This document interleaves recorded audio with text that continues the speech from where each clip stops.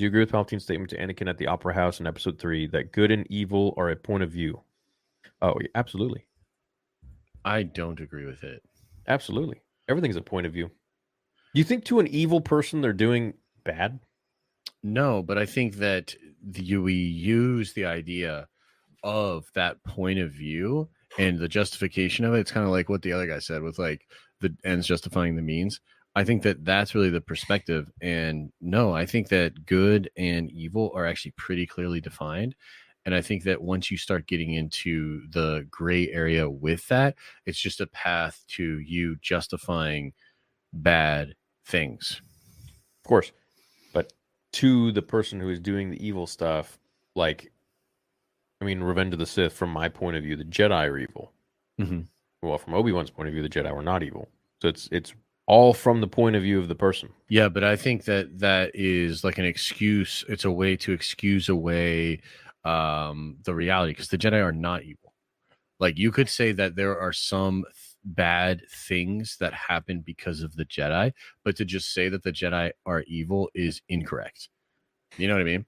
And like the idea that Anakin can take over and he can do a better job than the Emperor, and like he's so powerful that he could just force everybody to like listen to him and it would be better for it, is evil. Yeah, I agree. There is a a objective way to look at things, but I think from the person's point of view, it's really subjective.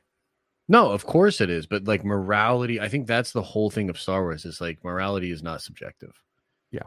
Like that's the whole idea, is like, and maybe it is in some places, but like there should be a moment where you just know something is wrong, right? And you stop.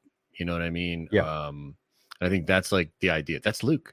For Luke sure. is like going through that and he realizes it's evil. Yeah. And so he's not going to be that. You know what I mean? So he And that's, stops. Yeah. yeah, that's No, how he wins.